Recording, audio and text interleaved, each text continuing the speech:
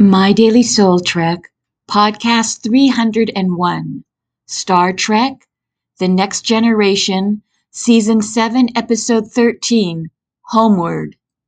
Synopsis: The Enterprise answers a distress call from Lieutenant Worf's foster brother.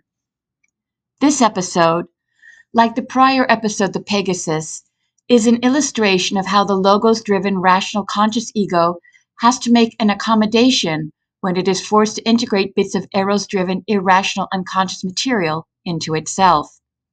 In Homeward, the Enterprise responds to a distress call from Lieutenant Worf's foster brother, Dr. Nikolai Rozhensko, who has been working as a cultural observer on the planet Baral 2.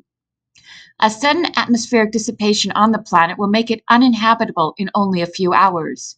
When Worf beats down to look for his brother, he finds that Rozhensko has broken the Prime Directive and used technology to save the inhabitants of one village on the planet.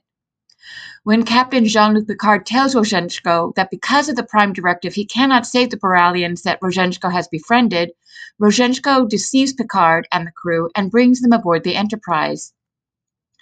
When Picard finds out what Rozhensko had once again violated the Prime Directive and his explicit orders, he must figure out a way to make the best of a bad situation, just as he had to do when he learned that the equipment that was aboard the Pegasus had been created in violation of a peace treaty with the Romulans.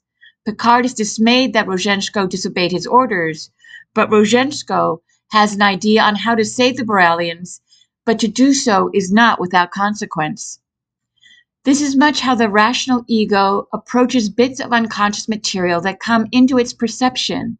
If the ego can acknowledge and integrate the bits of material, as Picard was able to address the situation with Boralians, then it can be made stronger and the psyche more whole.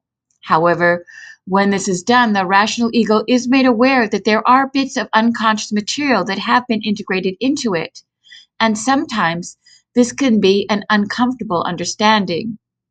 As uncomfortable as Picard is in being forced to save the lives of the Boralians, arguably the right thing to do, even though it is against the Prime Directive.